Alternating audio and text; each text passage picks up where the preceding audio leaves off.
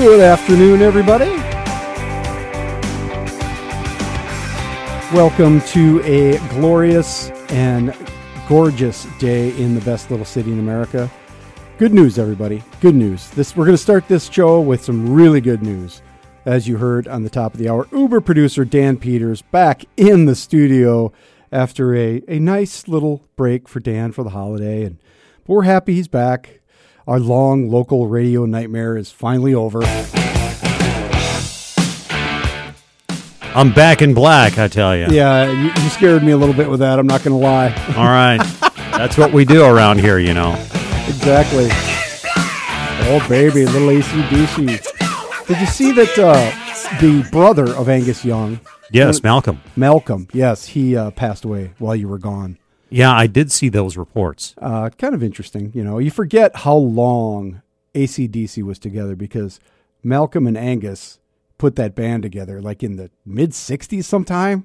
It was a long time ago, and you know they didn't come into my consciousness till much later. But yeah, I think they got their first record deal in '74. Yeah, they were touring Australia long before that. But always good to hear a little AC/DC. It's kind of nostalgic to me now. I wasn't a big fan at the time, but I hear it now, and puts you in a different place.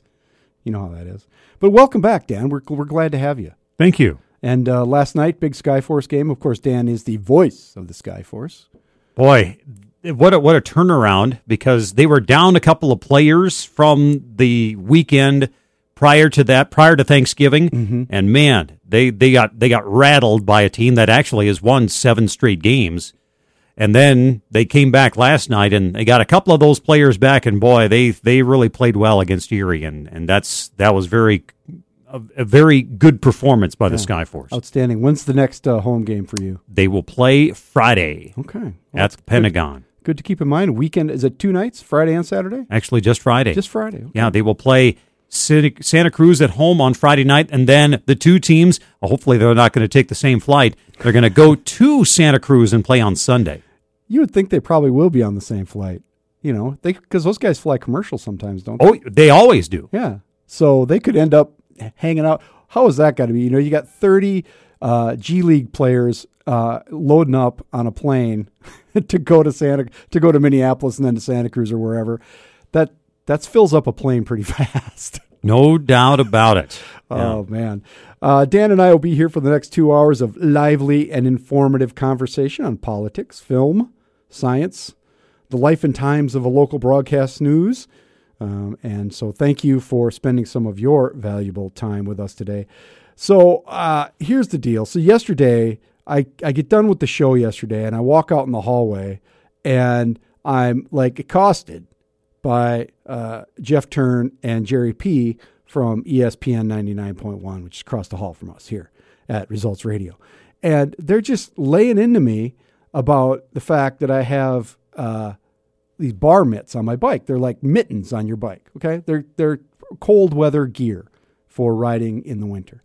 And they post something about Twitter on their little Twitter feed over there at ESPN, and making fun of me, saying if you've got to ride with mittens, maybe you shouldn't be riding, something like that, which is wrong. It's just wrong.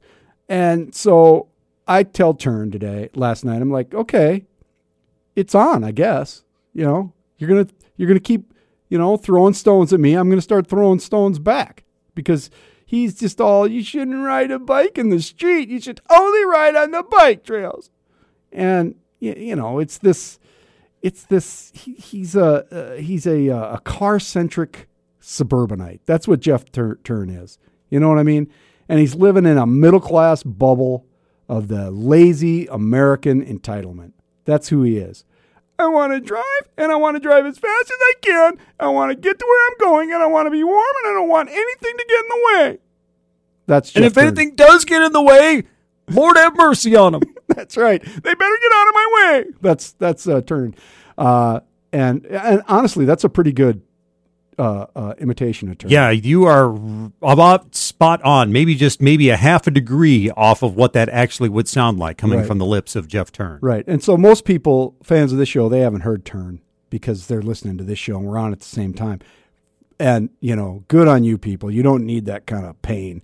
But so this is my new Salsa Fargo. It's a sweet, sweet ride. And, he's just wrong about all this stuff. So I threw up some stuff on Twitter myself, and we've been going back and forth. Some folks from the cycling community, as I like to say, cycling community, have been getting involved and also beating down Jeff Turn. So if you want to go read it, it's not always pleasant to look at. You know what I'm saying? It gets kind of ugly. But you go to P. Lally Show, and you can see all his silliness. He's just so wrong. He's got this revisionist history of American law going, and it's, oh, my God.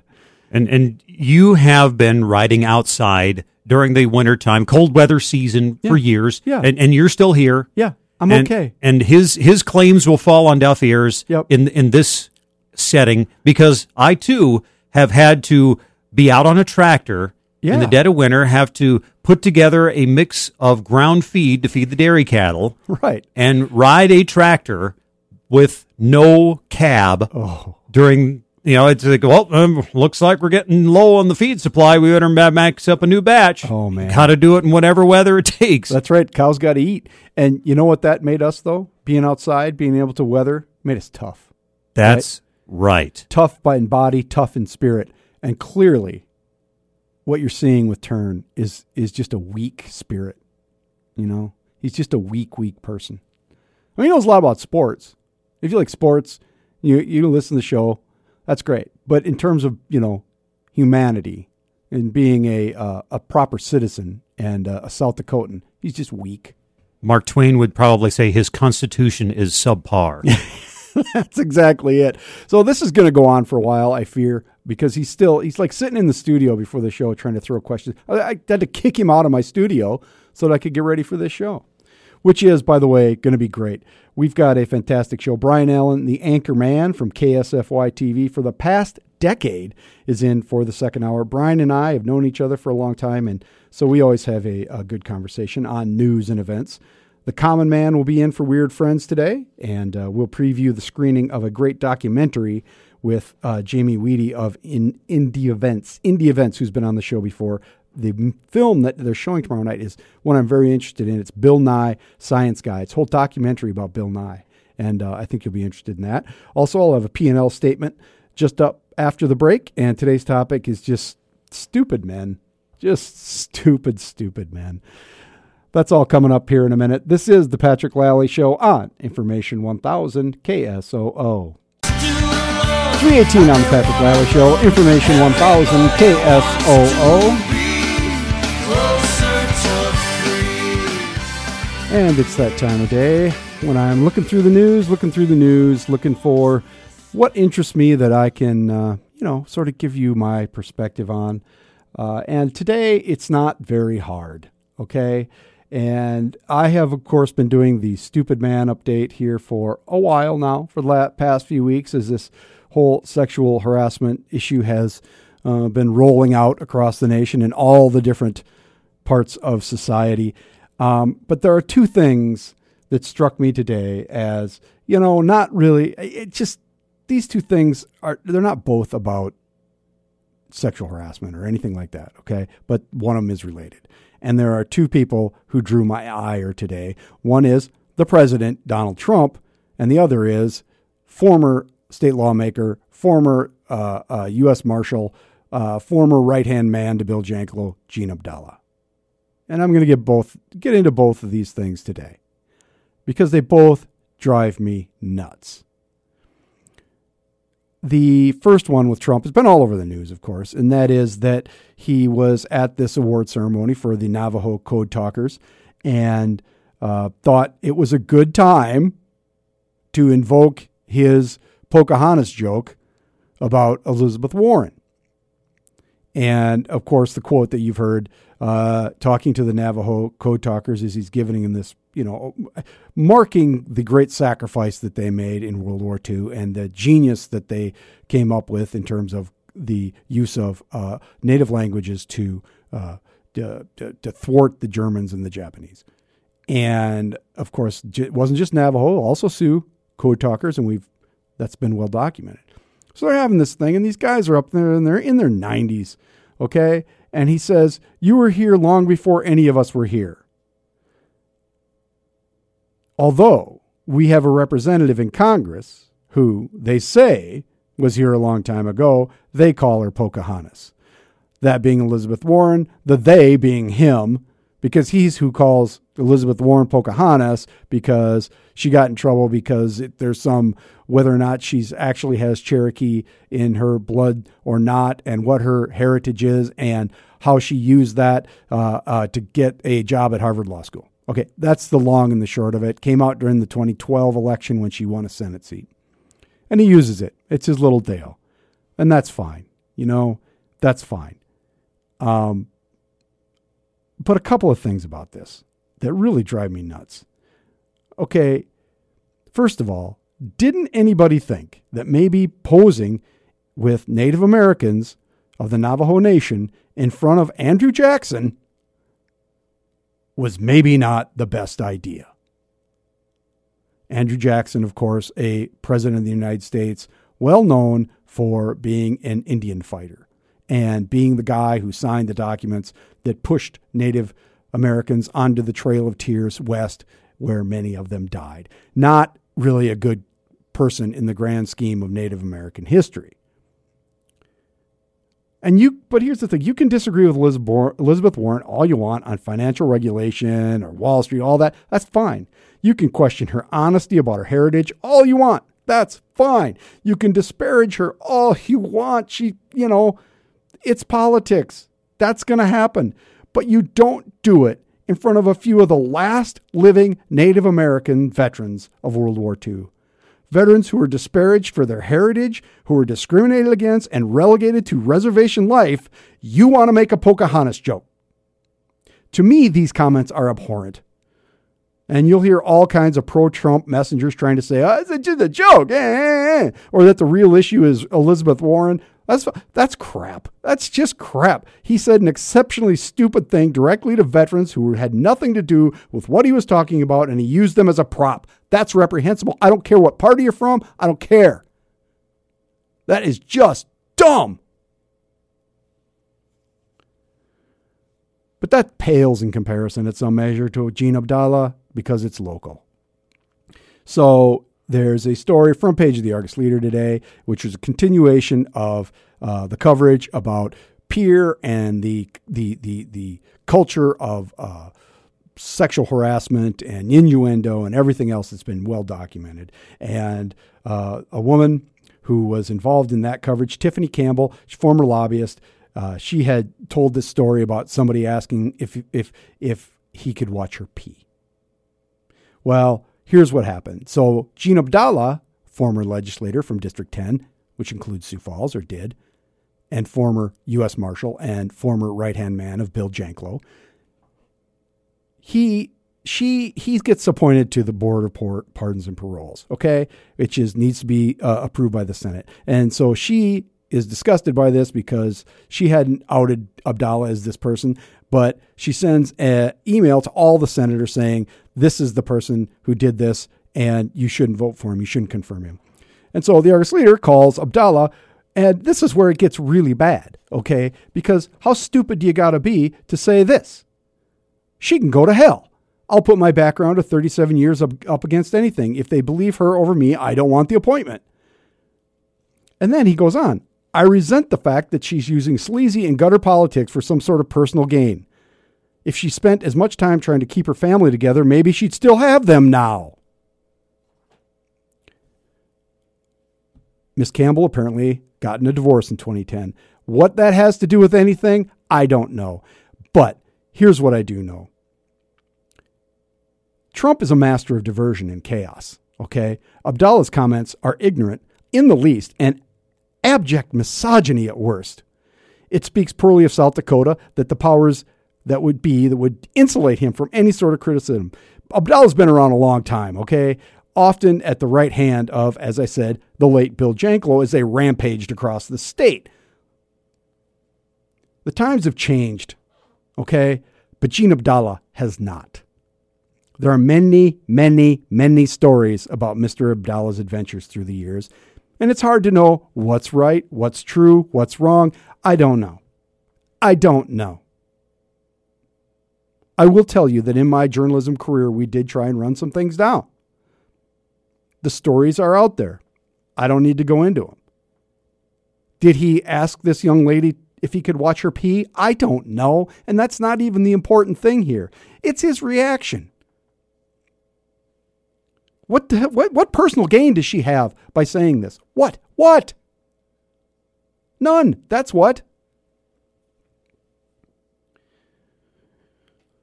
The wink and nod culture of peer, which allowed generations of bad behavior that I've talked about here and are well documented at this point, allowing these things to go on without consequence, it must end. Gene Abdallah is a relic of an old time. His time in public life should end. And that's the bottom line on the P&L statement for today. Agree or disagree? You can email me, patrick@ksoo.com. Go to our Twitter feed and communicate with us that way, at P. Lally Show. It's always a good way to do it.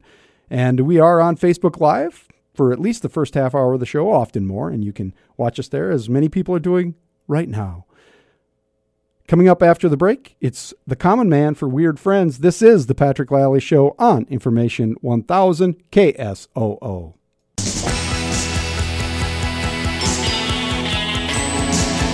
3:32 on the Patrick Lally Show, Information 1000 KSOO.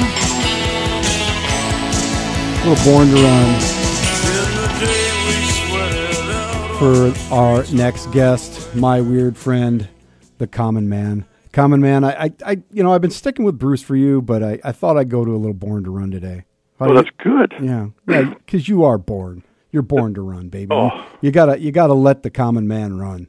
You know. Well, Wendy and I, we like to take our chances on the expressway. That's right. never really kind of understood, except for the fact that maybe that Wendy's dad doesn't like him very much.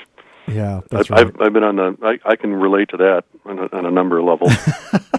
And many times over the years. But I was always good in the living room, Pat. Yeah, exactly. Dad's not so much. Mom's like me, though. Well, that's good. Well, has that changed? I mean, that's kind of I don't know. I feel like that stereotype has changed a little bit. Do you think? Like, culture has changed the idea of, my father's, the dad likes you or doesn't like you and the mom does, and Well, I think there's been too much pressure on dads nowadays to be the good guy. Back in the old day, you were defending the castle. I mean, that's who is this loser knocking on my door? Wants to talk to my daughter? Get out! Now it's much hard to differentiate because there's boyfriends and then there's boys that they hang around with. Yeah, it's the rules of engagement are lost. Yeah, no one knows what's going on anymore. You raised a daughter. I did. And she's now long gone out of your home. Oh, yeah, that's 24, big girl now. Yep. Did you have to, was it Katie bar the door there? Or was it, standing there with the shotgun, that sort of thing when people show up? I would do embarrassing things. Really? Yeah. I would be like the one if they'd be having, be sitting in the living room, I'd be come down in my boxer shorts and things like that. Just whatever would just completely wreck the mojo. Yeah, with the evening for that. But I'd eat like baked beans from a can. Turkey leg. You want some? What's going on? Where are you guys going? You guys want to watch Little MacGyver? Huh? What do you think? That probably didn't go over too well, did it? Oh, well, not especially, but, it served my purpose well. That's right. They were off my couch, which That's is, right. After that, there's nothing I can do. But, inside the domicile, I got my place. Yeah, and they were out of the house faster that way, right? Oh, thank God. I was always a big one. You got to come up and see me. You just no honking the horn, no, this stuff. You got to come up and present your case. Yeah, that worked out pretty well for me. But there's a lot of them I wish I wouldn't have had made them do that. Do you think now your daughter, she would not be would she be considered a millennial? She is a millennial. Yeah. She's 24. So, yeah. Well, did she really even understand all these sort of things that we grew up with? No, and I think about that all the time in talking to her and my son. It's just, the things that they have no concept of. We're just thinking about a list of them today. Party lines. Yeah, you used to pick up the phone and the neighbors were talking. That is a long time ago. Yeah, rotary phones, dialing a number. Yeah. There's no save things. 8-track players. No. Well, yeah, you could click from song to song. So the 2 songs that you wanted to listen to on the album, the other 6 ones that stunk. You say, well, what do you mean? You bought the 6 songs that stunk? Well, you had to. You didn't have a choice. Yeah, and they don't understand that. No. They try to explain it when somebody they find a picture of an AMC Pacer. That's hard to explain. You just go. You know what I mean? You go. What was up with this, Dad? And you're like, well, it's like watching Stranger Things. We've been talking a lot about Stranger Things on the show with the Boone Man and the Boonlet because that's a good programming. And it's 1984, so you see things that you had kind of forgotten about, like the Pacer. And the Gremlin. Yes, the Gremlin. Just all the unfortunate American-made vehicles from this, the Volare, the Dodge Volare. I mean, that's just awful cars. Yeah, the Zephyr. The Mercury Zephyr. Yes, it's just all those things. And then the other, I tried to explain to Sam about going to the library and writing a paper the other day. I said, we had to use the Dewey Decimal System to go in and look for research material in the library in books. I even tried to explain the concept of a bookmobile to him. Oh no! A vehicle with books in it would come to your school, and you check them out, and then it would leave. Yes, and then you had to bring them back when the bookmobile came back, and she'd magically appear a week later. And you brought your book back. So and they're like, well, why did they have? Why didn't it was that at your school? Well, our school was kind of small. It had a library, but this was an additional library. So it's just those types of things, and using a typewriter. I mean, you think Microsoft Word's a bear cat to deal with? Try a Smith Corona typewriter on for size with the correction ribbon. Oh, with the whiteout and the correction tape and carbon copies. I mean, good Lord. That was archaic, though. I mean, I am happy to be out of the world of carbon. Some things I'm nostalgic about. Those things I am not. Well, I mean, writing a research paper in high school, in our time, that was like delivering a baby. Because then you had to get it typed. Just there couldn't be any spelling errors, and and everything was double spaced. And you get to the bottom of the page, and you make one wrong keystroke, and oh god, it was just terrible. And then the other thing I noticed too the other day, Patrick, is I was looking through pictures, and Sam and I were looking at like baseball cards, and he says, "Dad, did everybody play till they were 60 in the 70s?" Because everybody looks so old. Well, they look so old. You got guys with the general half-track haircut. And like Max McGee of the Packers looks like he's like an insurance salesman, which he probably was in the off-field. Yeah, that's right. I think he found a picture of the old Viking kicker Fred Cox. Oh my God! Well, he was 60, wasn't he? I'm pretty sure he was. Oh my! And then Jim Marshall of the Vikings, and he's got gray hair playing, and it seems like, God, Dad, were these were the top athletes of the day? Like, well, yeah, when they weren't teaching community college. Yeah, if you see a card like an old Harmon Killebrew card or something. Oh, yeah, Harmon's. He looks like the sweetest potato farmer you ever saw in your life. But he looks old and not like he's going to be one of the greatest hitters in baseball history. Not chiseled out of a marble, and just kind of a big, strong guy. And Ken Stabler of the Raiders, football fame, is another one of those guys. Ken looks like he was the bass player for Lynyrd Skynyrd. The Snake. Yes, the Snake. Jake. No, not Jake the Snake. That's somebody else. No, Kenny the Snake. Yeah, the lefty. The That's right. Yep. And he'd be smoking on the sideline. Oh, yeah, having a heater on the sideline. That thing and the other parts that they don't understand is the safety measures that we've put in place for him now. I mean, I remember, going to the 18-foot diving board at Terrace Park. Oh, that was sweet. That was the rite of manhood, boy. You had to go up there, you had to pass your little swimming test. Yeah. That baby was up there. I only did it, I think, once or twice because I had a pretty defined fear of heights at that time. And you're right, it was way up there. And it wasn't so much the jump off. It was the climb up. Oh, like going to the gallows. It was a long way up there. And there was always 15 kids behind you. So if you had to turn around, if you chickened out, you had to walk by every North End guy in the face of them and just like take a punch in the gut as you're going down from every one of them. Yeah, that a boy girl, and even girls were slugging you. So that was, that was some of the girls we grew up at the North End would belch you hard at the guys. We won't name names, but Joan. And then here's how about climbing on a tank at Sherman Park? Yeah, or rumbling around in a fighter plane that was 20 feet above the ground. Seemed Dennis the Menace Park. It seemed like a good idea at the time after World War II when they built that thing. Yeah. Oh my God. Let's get the kids used to climbing around in a tank because they're going to have to. The Russians are going to come through the Fulda Gap, and by golly, they better be ready.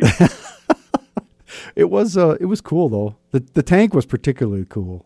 Oh yeah, because you could go in the hatch. Yeah. And stuff and getting down in there, and it's like, wow, that was super fun. It was a real tank. I mean, that's the other thing.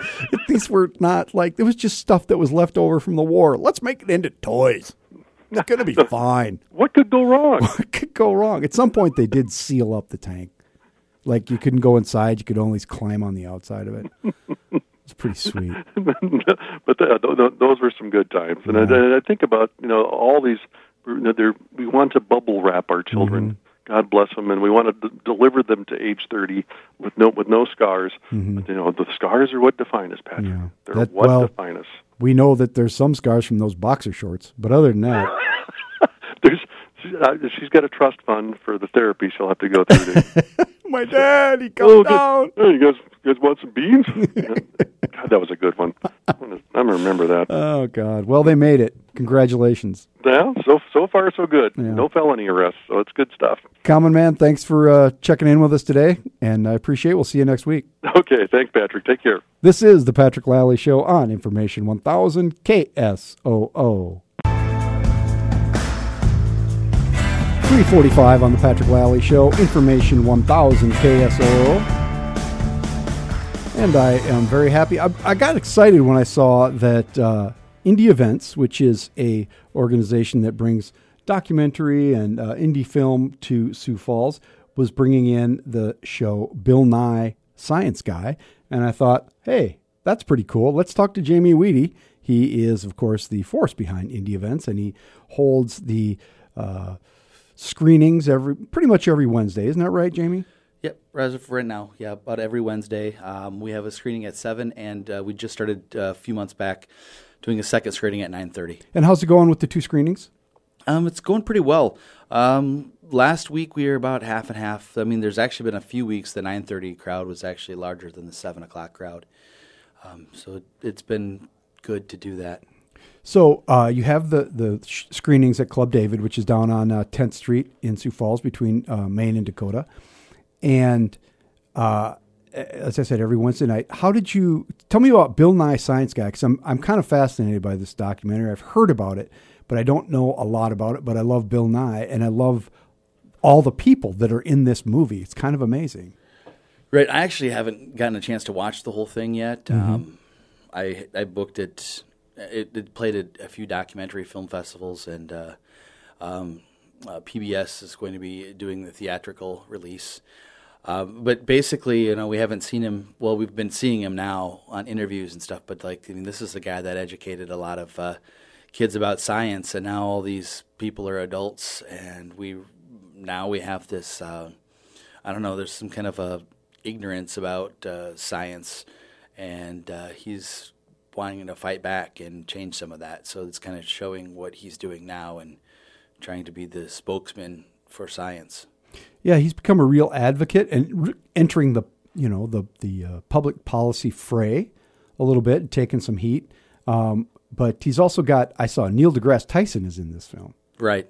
Well, obviously Neil deGrasse Tyson's a huge scientist and intellectually, he's pushing the envelope for a more pro-science approach to how we view the world.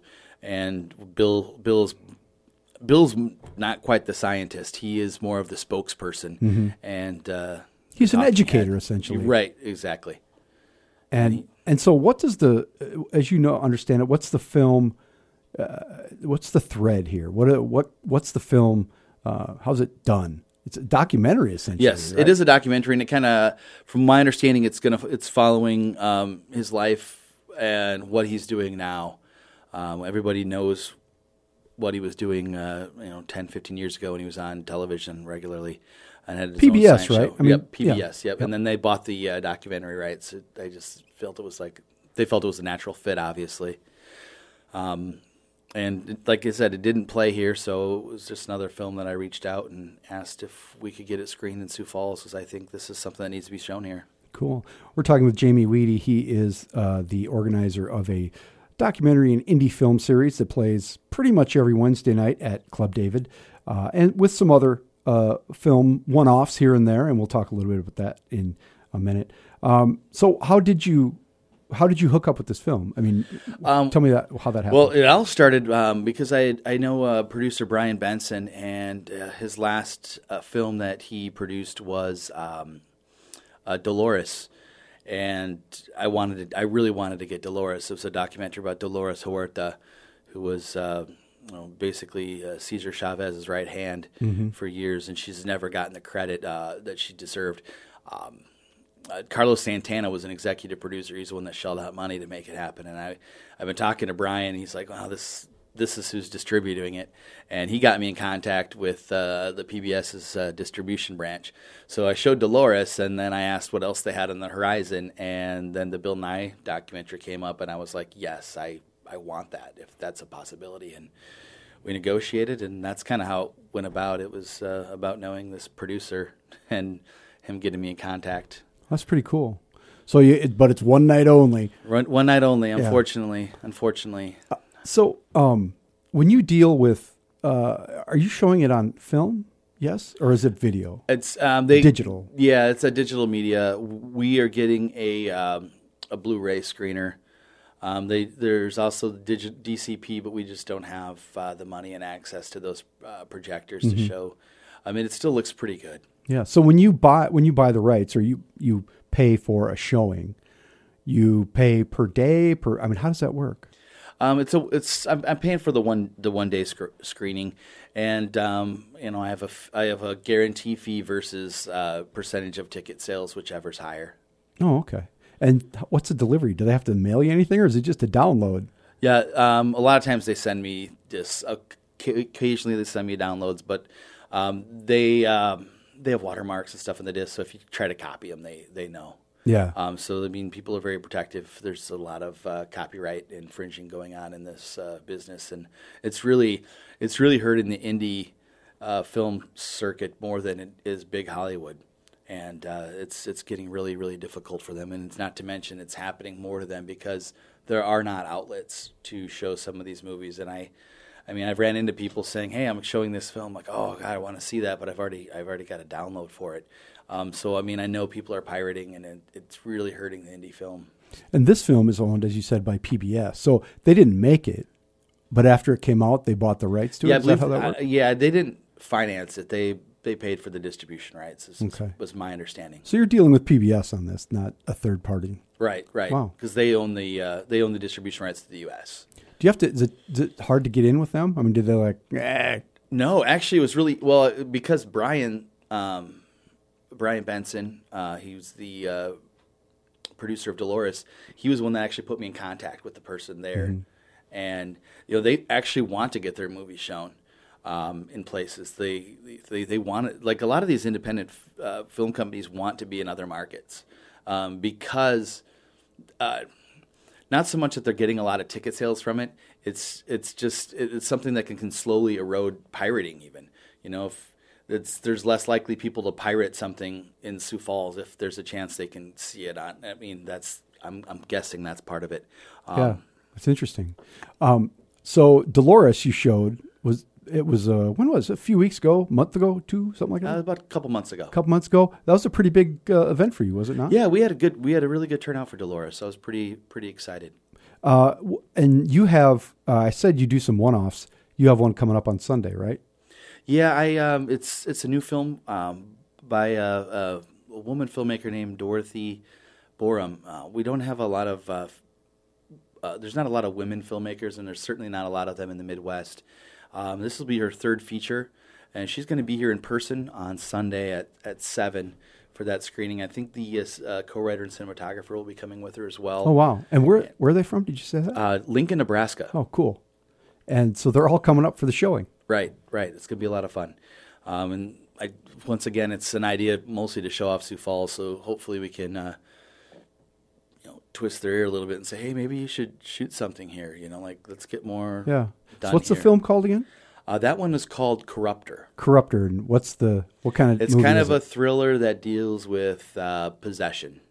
Like exorcism and that sort of thing? Right. Got it.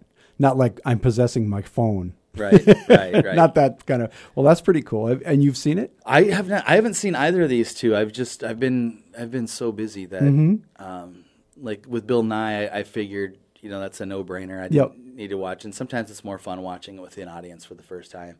Yeah. Instead of watching on my computer screen in advance. And then Absolutely. with Dorothy, she's coming. I'd like watch it the first time in front of her. That'll be fun. So is there, do you watch it and then have a conversation or something? How's Yeah, that gonna work? when Dorothy's here, we will. We'll have a live Q&A with her and the cinematographer and co-writer. And then we'll probably ask questions, and then we'll have like a little social hour afterwards where people can have some drinks. Right on. And And that's Sunday at what time? 7 o'clock. 7 o'clock Sunday, Club David. Wednesday night, tomorrow night, is Bill Nye Science Guy at 7 and 9:30. Correct. 7 and 9:30, Club David. If people want to know more about indie events, where do they go? Just go to the Facebook page. Just search Indie Events on Facebook, or SF Indie Events for Sioux Falls Indie Events. It's INDIEVENTS. The last E of Indie is also the first E in Events. You crunch them together. It's a Right. fusion situation there. Right. That's outstanding. Well, Jamie Weedy, sounds great. I'm hoping to make it down for Bill Nye Science Guy. I really appreciate you coming in. Thank you. Coming up after the top of the hour, after the weather, we're going to talk with Brian Allen. He is the big anchor down at KSFY, and a great conversation with Brian. This is the Patrick Lally Show on Information 1000 KSOO.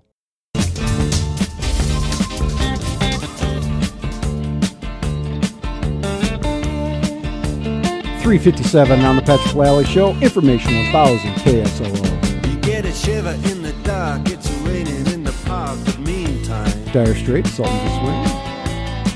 sound of the river, you stop and you hold everything. Hey folks, I want to remind you that December 14, 15, 16, 17, it's Christmas at the Cathedral. That's Thursday, Friday, Saturday, and Sunday.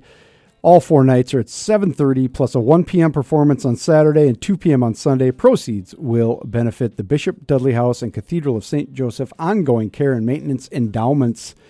You can get more information at ccfesd.org. If you just Google Christmas at the Cathedral, you'll find out everything you need to know. Coming up after the break at the top of the hour, about 4:15, we've got Mr. Brian Allen from KSFY News. This is the Patrick Lally Show on Information 1000 KSOO. But the horns, they blowing that sound. Way on down. Welcome back to the Patrick Lally Show on Information 1000 KSOO. And I am quite pleased to have back in the studio my old friend and anchor over at the big KSFY News, where he's been now for over a decade, Brian Allen, ladies and gentlemen. Brian, thanks for coming in. Oh, anytime. Nice to see you, sir. I don't get you in here enough. I don't. You're a busy man, and it's hard to get the connection. So I'm happy you can make it. Oh, you bet. And I always like talking about news, and I like journalists. So, if you've been following the news out there locally, and there's always a lot of the best news is local news. Don't you agree? Oh, sure. Sure. It is the most fun, and right now we've got some great stuff. We've got some great stuff. What are you guys doing? What do you make of this whole hotel development, parking ramp debate that's going on downtown? First time we've ever done this kind of big public-private partnership. Sure. What are you hearing? What stories are you guys working on? And what's your reaction to all that? Well, the first thing is I think it's good that this is a talker because it shows that people are paying attention. They're paying attention for a couple of reasons. One, this isn't a project like anything we've ever seen before. But secondly, and I think almost more importantly, it's a project that is happening downtown. Yeah. And how many years have you heard people say that downtown was being ignored as far as fresh development? Sure, there's been redevelopment, Right. and there have been those core businesses that have done well and have always done well downtown. But the outcry has always been, when are we going to focus some real positive energy on what's happening down here? And you're starting to see that happen now, and it's a good thing to see that conversation is unfolding right now. I love the fact that there is open and honest debate about everything from the color of the building. I had a guy tell me 2 days ago, does it have to be yellow? I looked at the artist's renderings. Really? Does it have to be yellow? Yeah. You know, and some people might view that as nitpicking, but nitpicking is good because let's hash this out. Let's talk about it. It's kind of amazing. There's the big macro issue, which is, okay, it's $50 million. You know, the parking ramp is $21 million of that or $20 million of that. $4 million is ground preparation. And, I mean, there's those kind of granular debates. And then you do talk to people that look at it and go, is that architecture really, site appropriate? I mean, and, there are people who are not architects. Right. Or design, but they just have a visceral reaction to it. Right. And that is a true, there's a true definition between those two camps. And keep in mind that what we're hearing right now for cost estimates, and you know this as well as I do, the first numbers you hear aren't the final numbers. No. So it's entirely possible that we will bring this part of it in under budget, or we thought we would, but it went over budget. That's the type of crystal balling that we're going to have to watch out for in terms of the dollars and cents nature of this project. Do you think that people are more skeptical now, not so much because of the Premier Center and what it costs, but the whole process that ultimately was behind the siding, which you're like, okay, who's getting what here? I think that debate has kind of leaked over into this deal because people are immediately, particularly people like Teresa Staley and some other folks, are immediately suspicious. On any project like this, on a city level, anymore, especially in the climate we're in right now, the word that has to be considered, like in bold print, italicized, and underlined, has to be transparency. Yeah. That has to be in place. And anything that's not 1,000% open and can't immediately be answered is going to smell to people these days. And one of the things that I love, we talked briefly before we went on the air here about the idea of, isn't local news great? Yeah. And one of the reasons that local news is great is because we have the ability to ask direct questions of the decision makers. And when you ask those direct questions and you don't get the direct answers, that immediately throws up a flag, and I think it should. And I think we've seen that now over and over with the Huether administration sort of been taking some bullets. Mike Huether came into office saying he was going to be the most transparent mayor in the history of the world, and turns out he's not exactly an advocate for transparency and open government. Do you think that's going to reflect poorly on him, his legacy? I think that if you look at a legacy as writing the book on what someone has done, I think that'll be a chapter or a part of a chapter. But when you look at a situation like that, I mean, you have to look at it, no rose-colored glasses. You have to have eyes open, and you have to see what happened for what it is. And there is no doubt that there was, and who knows where it comes from, but there was, especially with that Premier Center, the idea of we are not going to answer these questions. And when you're a journalist and it's your job to ask questions and those questions aren't being answered, question number 2 is why? Yeah. Why exactly aren't we getting an answer to these questions? Yeah, and there doesn't seem to be any sort of sense of reform there in the sense of, we made some mistakes here and we're going to try and, but it continues to be this, we need secrecy to make the best deal for the people.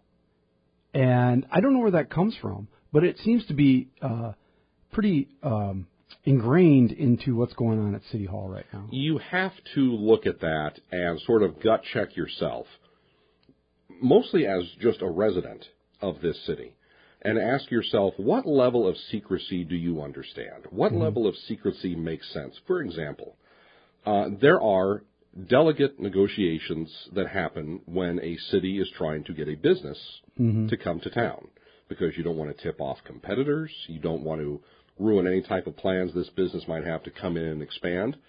That's the type of secrecy that you can understand. Mm-hmm. But when it comes to the day-to-day making of the steak, how is it done? How is it getting done?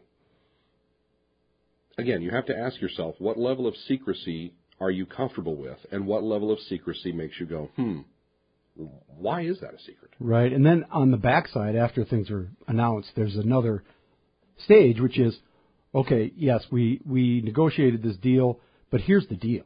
Here's all of it. Yeah. There's nothing else to say. And I think that's sometimes where people get stuck on these things. And, quite frankly, the mayor, Mike Huther, doesn't like to be challenged. He doesn't like to have his actions questioned. It's just an ego thing, and a lot of people, I feel that way sometimes. Like, why are you doing this? Well, because I wanted it. You have that with your friends and your relatives and, your mom asking you, how come you're not going to the right college? Or you just don't want to be questioned. But when you're in public office, it's going to happen. Mm-hmm. When you're the mayor, it's going to happen every day, a lot. And he doesn't react very well to that. Sometimes I think that makes it seem worse than it is. But those points, Patrick, they're not mutually exclusive. No. You can still say to yourself, boy, I really don't like being questioned about this. Mm-hmm. But then still tell yourself, these are questions I need to answer because I'm an elected official of this city. And I just keep getting myself in trouble. We're here with Brian Allen. He is the anchor of the big news down there at KSFY in at palatial new offices in downtown Sioux Falls. Love them. Yeah, how's that going there? I tell you what, the building at 6th and Dakota, it served us very well. It was a bunker. For 42 years. Let's be serious. It was a bunker. But where we are now on Courthouse Square, it sends a message, I think, that we obviously have had and will continue to have a long-term commitment to this community. Mm-hmm. And it's not just the fact that we can work in this nice space and it looks nice and things are bright and shiny, but it's also the idea of we have space to expand. Mm-hmm. And some expansions will be coming by the end of the year in terms of the programming that we offer at KSFY. And it's a pleasure to be able to talk to people about that and to be like, we don't just come here every day and make the donuts. We have our eye on the future. Yeah. And the future will be more, the future will be better, and it just underpins our commitment that we have as journalists to serve this community. Yeah, I think it's cool that you can, it's so open, and there's so many windows that, not only can you guys see out, which is lovely, but people can see in. They can say, oh, look. You don't see the news set necessarily, but you see the sort of hub and bub of a TV station. There's lights on, and you've got the ticker out front, which is really cool. I love the ticker. The ticker really is awesome. We are going to come right back with Brian Allen here right after the news with Mr. Dan Peters, who is here, which is good, and talk more about local politics and his new baby, and then we'll get into some state stuff and see where it goes from there. This is the Patrick Lally Show on Information 1000 KSOO. Welcome back to the Patrick Lally Show on Information 1000 KSOO, and we're continuing our conversation here with Mr. Brian Allen. He is the anchor of the KSFY News. Now, do you do 5, 6, and 10? 5, 6, and 10, Monday through Friday. Wow, that's a lot of talking. That's a lot of camera time, isn't it? Yeah, it is. Now, with the new lights and everything, the LEDs and such, it's not nearly as hot as it used to be, is it? No. In fact, I remember when we first went in the building to do test runs to make sure, get the cobwebs out, that type of thing. We were sitting down there and we were looking at each other and we were like, is this enough light? Because, we were so used to just, old Hollywood lights, camera, action type of lighting. Yeah. And this new lighting, like everything else these days, it ends up doing more with less. Yeah, it's amazing. Yeah. I remember the first time I was around some of those big LED lights. Oh, yeah. And you just put your hands right on them. You're like, it's amazing. We were talking a little bit about politics here, but I don't want to move on too fast without bringing up the fact that the last time you were here, you had your lovely wife with you. Yes. And she was quite pregnant. Yes. And you guys were it was any day at that point. And in fact, you did have a lovely son. Yes. His name's Ben. Yes. How is Ben? Ben is awesome. Yeah. Ben is amazing. I have to tell you. It's one of those things where he's 11 weeks old now, and on a daily basis, Ann and I look at each other and we say to ourselves, "What in the world did we ever do without him?" Yeah, he is just He is just such a joy and just brings such joy. He's the mellowest baby, typically, that I've ever seen. He went swimming in the swimming pool for the first time this last weekend with his grandfather. Outstanding. Loved it. Put him right in the water. He didn't fuss, didn't do anything, just like he was an old pro. Yeah, and this is not either of you, Ann, first rodeo with kids. Oh, no. You've been public about the whole blended family experience that Yes. you have. So this is not new, but what's it like now? So what number is he total? Ben total Yeah. is number 6.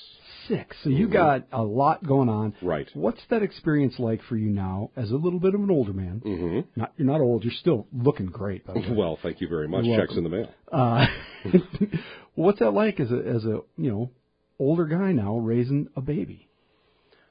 I feel like, and not to pat myself on the back at all, but it's just one of those things that I've observed. With age, hopefully, comes wisdom and experience. And I think that those two things combined, going forward, makes me a better dad for all the kids. But especially Ben, the things that I'll be able to pass on to him as he gets older, and I'll be able to say, I'm somewhat of an authority on this son. Because I've lived it. I've lived a lot of life. I've done a lot of things in a lot of different places. Not like any other kid. He'll probably tell me, go stuff it in my hat, Dad. But at least it's there to try to pass on to him. Yeah, and also you can say, your brother tried that once. Didn't work for him Didn't either. work. Yeah, I tried it once. Didn't work for me. Your brother, number 1, tried it. Brother number 2 tried it, and so on and so forth. So are you prepared for this? So because you were having a baby at an older age, and I've had this conversation with other people, are you prepared for sitting at a high school basketball game or what have you and have them say, "Oh, is that your grandson?" Oh, it's already happened. I bet. With our youngest daughter, Elsie, I took her at her school. There was a Donut with Dads event. Yeah. And I took her to this event, and one of the dads leaned over to me and said, "I think it's so nice that you took the time to bring your granddaughter here." And I looked at him and I said, "Actually, she's mine." Yeah, that's right. And he just kind of got a sheepish look on his face, and no more words were exchanged. Well, you'd think people would be a little more aware of these things because, you're not the only guy out there. Oh, sure. I don't mean to. You're in your 40s. Oh, yeah. You're in your 40s. I will be 45 in February. You're not the only 45-year-old guy out there with little kids. No. I mean, science being what it is, and but it's still it's going to happen. And I think it's one of those things that as I age and as Ben gets older, I think it's one of those things that just by osmosis will force me to stay on the younger side yes. of things. Yeah, I'm sure you'll keep more hair this way. Oh, sure. Sure. Yeah, let's go with that. Let's go with that. We're here with Brian Allen. He is the anchor of KSFY News at 5, 6, and 10, where he has been for a decade now. And I know if you're like me, it seems like time has flown by, Brian. I don't know where it goes.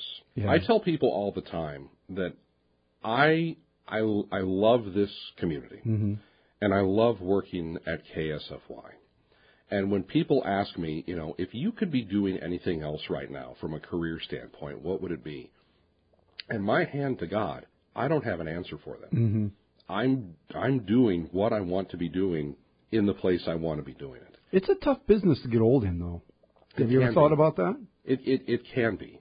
But look, the thing that I focus on day in and day out is, am I doing my level best to serve the public that watches us? Am I telling them interesting stories? Am I telling them compelling stories? Do they learn something after watching our newscast?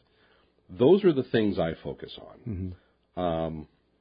And I just think that if you focus on those things, on doing those things, and you do them well, hopefully, knock on wood, the rest just takes care of itself. And you're still working a lot in the field. It's part of being at a smaller station, but it's also part of who you are. It's part of who I am. If I walked into a studio daily and just read scripts, and that's all I did, I wouldn't be able to go home at night and look at myself in a mirror and tell myself, you're a journalist.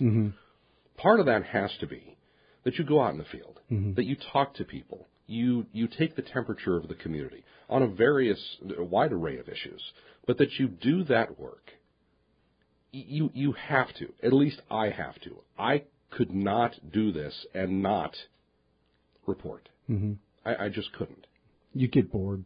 It's not, but it's not just boredom. It's the idea of, I'm one of these guys that still views journalism as a public service and a public trust, and I take that very seriously. And when I see the media take hits like they have been, it bothers me because it feels like people are painting with a broad brush, that all media is bad. Mm-hmm. And I refuse to believe that. Mm-hmm. I've never worked in a newsroom where we've had a morning or afternoon meeting and we've said, okay, guys, what's our political agenda for today? Right. It's never happened. I don't work that way. Right. I don't work that way. My interest is getting to the public the information that they need, the information that they want, the information that they're asking for. And that last part's especially important because social media just magnifies that two-way conversation. Absolutely. And if people aren't listening, if journalists aren't actively engaged in social media, they are losing out on hearing from a block of people that have a tremendous voice. And they will feel like you're not hearing their voice, and that will upset them, and perhaps rightly so. Let's stay on this topic of media, though, for a second, because, media does take a lot of hits, and sometimes it's deserved, sometimes it's not.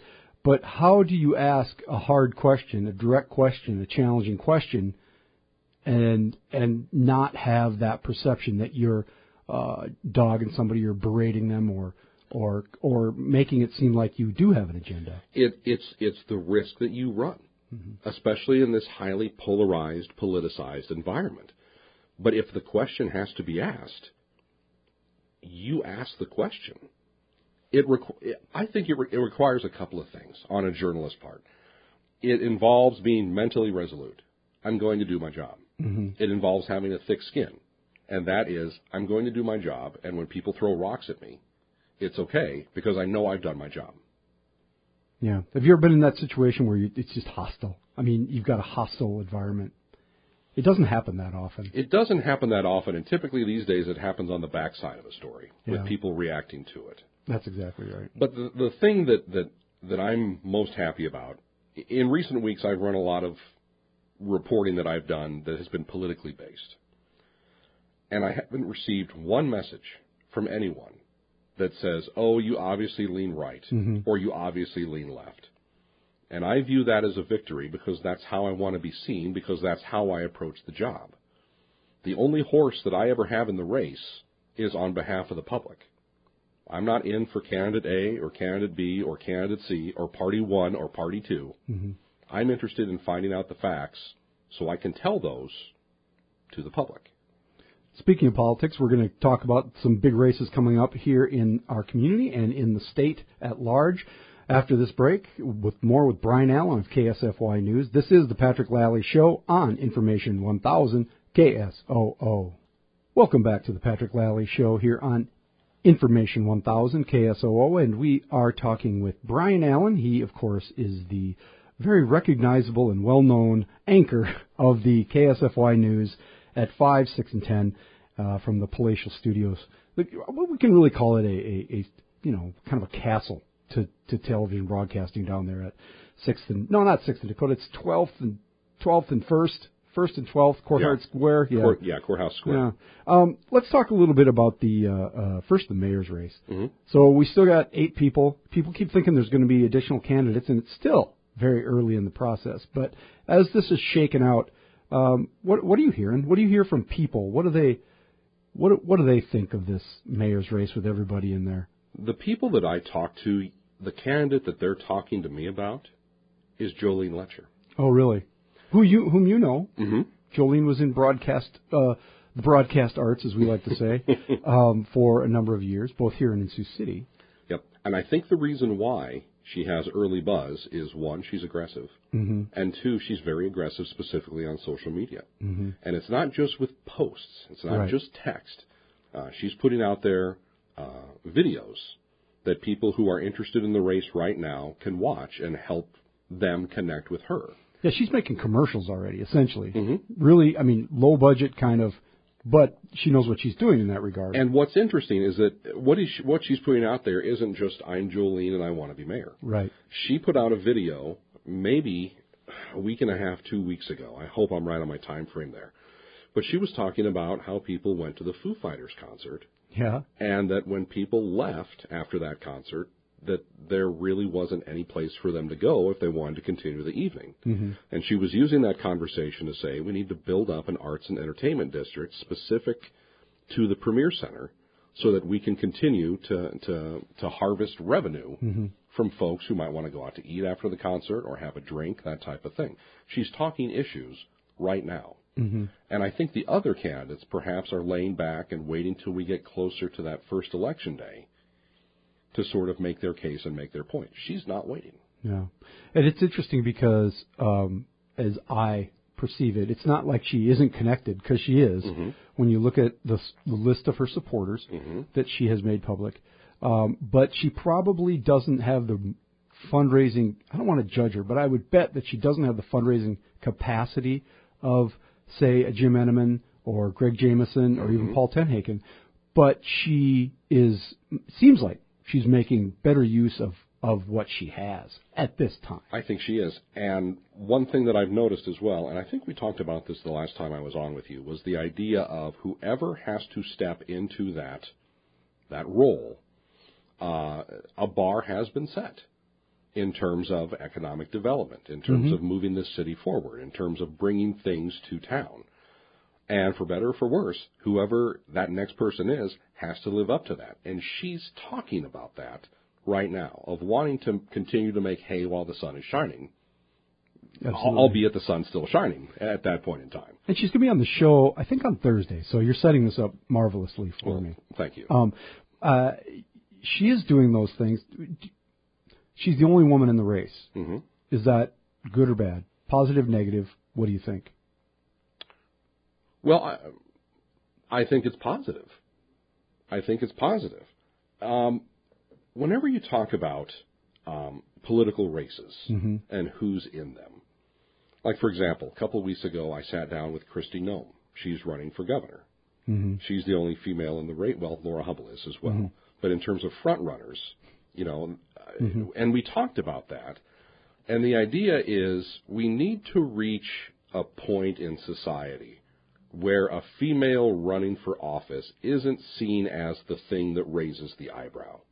It just needs to be seen as this is the way it is. Of course there would be a female, 2 females, 3 females. I'm surprised there's not more. If you would have told me there would be 8 candidates for mayor, how many of those would be women? I would say, well, at least 3. It's just where I would have thought things would have shaken out. Now, it didn't, for whatever reason. But politics is also not forgiving, and sometimes it reflects the notion of society and the trends of society in a way that aren't necessarily what we always want to be our best. Right. Meaning, they look at a young woman with not a lot of public policy experience or government experience and say, well, they're just not going to vote for her. But every time I have a political discussion, and it boils down to, well, person A doesn't have a lot of political background and person B does. And boy, this is really going to make me old school. It really is. Let me grab the powdered wig right now. But when the country was designed, it was designed to be a governmental process where people who didn't have a political background could seek office, become part of that process, do the work, and then return to their previous life. Right. And so this idea of, well, person A doesn't have a political background. Okay, maybe that's a legitimate consideration, but let's broaden it out for a second. What is this person's ideas? What do they want to accomplish? What are they saying? What's in their mind? What's in their heart? I think there has to be a broader patchwork of consideration other than person A hasn't been in elected office for fill in the blank with an amount of years. Exactly. I don't necessarily see that as a disqualifier. I just don't think it should be. I wouldn't think so in this age, but I'm continually surprised by the things that I think have passed that have not. The other person that has not actually gotten a lot of publicity or whatever at this point is Jim Enneman, who's a well-known quantity, and maybe that's why.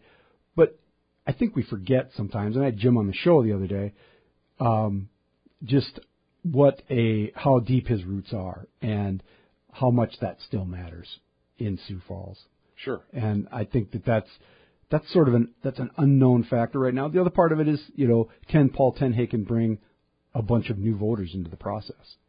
Could be, but it's fascinating to watch. That first round could go any one of about 6 different ways. It's going to be interesting to see how this cauldron gets stirred Yep. in the coming months. Yep. And that's the fun part of politics. And it's going to be interesting to see who the people of Sioux Falls ultimately throw their support behind. Yep. It's going to be fun. We're here with Brian Allen, the anchor of the 5, 6, and 10 at KSFY, who just, as he mentioned, did a bunch of work on the governor's race. Yes. And how'd that go for you? What'd you make of it? It's very interesting. We spent a full afternoon with Democratic candidate Billy Sutton at his family ranch down in Burke. We spent an afternoon at home with Marty Jackley at his home in Pierre. We spent an afternoon with Kristi Noem at her family's operation up in Castlewood. Boy, these are 3 really focused individuals. And 3 individuals that have specific items that they want to address. Sometimes when you're covering politics, you realize that the candidates you're covering are running for an office just because they think it'd be kind of cool to be in that office. Yeah. But when you push on it a little bit, there's not much behind it. There is substance behind all 3 of these candidates. Billy Sutton saying that something needs to be done and done now to increase transparency in Pierre. He says we're at a tipping point in Pierre in terms of public trust and transparency. Marty Jackley saying that he wants to focus on the economy and that we have to diversify so that we're not so ag dependent, so that when we get in a cycle that we're in now, where ag revenues are lower, that it affects everything else. Not that we can ever fully get away from that just based on the powerhouse that ag is in South Dakota, right? But there are ways to potentially diversify. That's what he wants to look at. And when you talk to Kristi Noem, she just says that if she's elected, she wants to dramatically change how business is done in Pierre. Her argument is Pierre is behind the curve and behind the times, and that those things need to be changed. And, of course, the big first round there is Kristi Noem against Marty Jackley in the Republican primary. That is heating up already. They've both raised a lot of money for a governor's race in South Dakota. They typically are not as expensive as a congressional race. That's going to be a big fight. Any sense from Republicans out there how things are shaking out, or is it still just very much a wait and see? In terms of the sense I get 2 points when I talk to Republicans. One, what you said. It's going to be very interesting to see how this shakes down.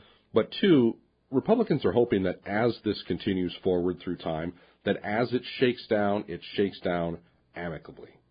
That they're praying it happens that way. That it's just not an ugly, knockdown, drag-out, slobber knocker type of political fight. Yeah, I think it will be very aggressive, but not to the degree that everybody's afraid of from the Barnett-Kirby Rounds primary of many years ago. So. Because when you talk to people, for example, who support Laura Hubbell, the argument that they're kind of making right now is, well, remember Barnett and Kirby, and how Mike Rounds split that vote.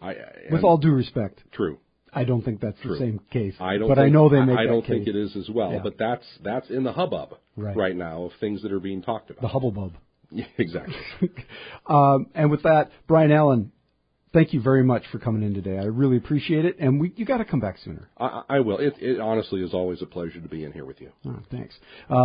This is the Patrick Lally Show on Information 1000 KSOO.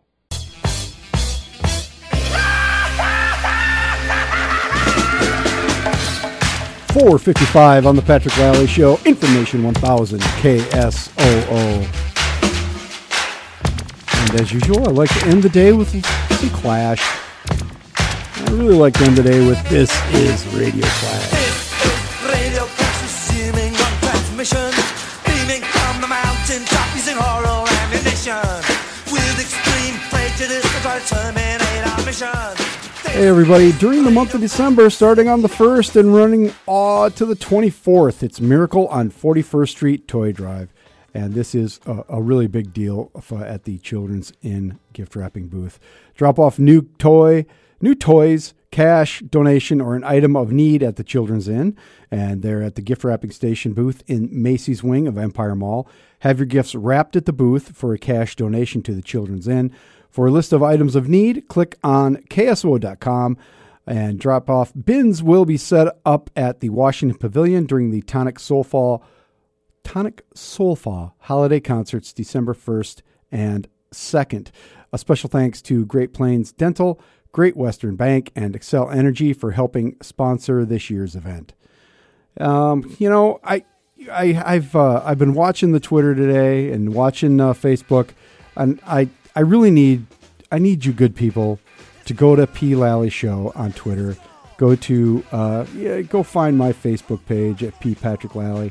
And we need to just lay a beating on Jeff Turn over at ESPN 99.1 because our battle here over whether or not bikes should be allowed to be on the roads continues. It continues unabated, even as our shows are simultaneously broadcasting here from Results Radio. I'm sure he's over there. I haven't been able to listen, but I'm sure he's over there disparaging me, disparaging bikes, talking about how he likes to just drive wherever he wants to, as fast as he wants to, wherever he wants to go, and bikes should get out of his way.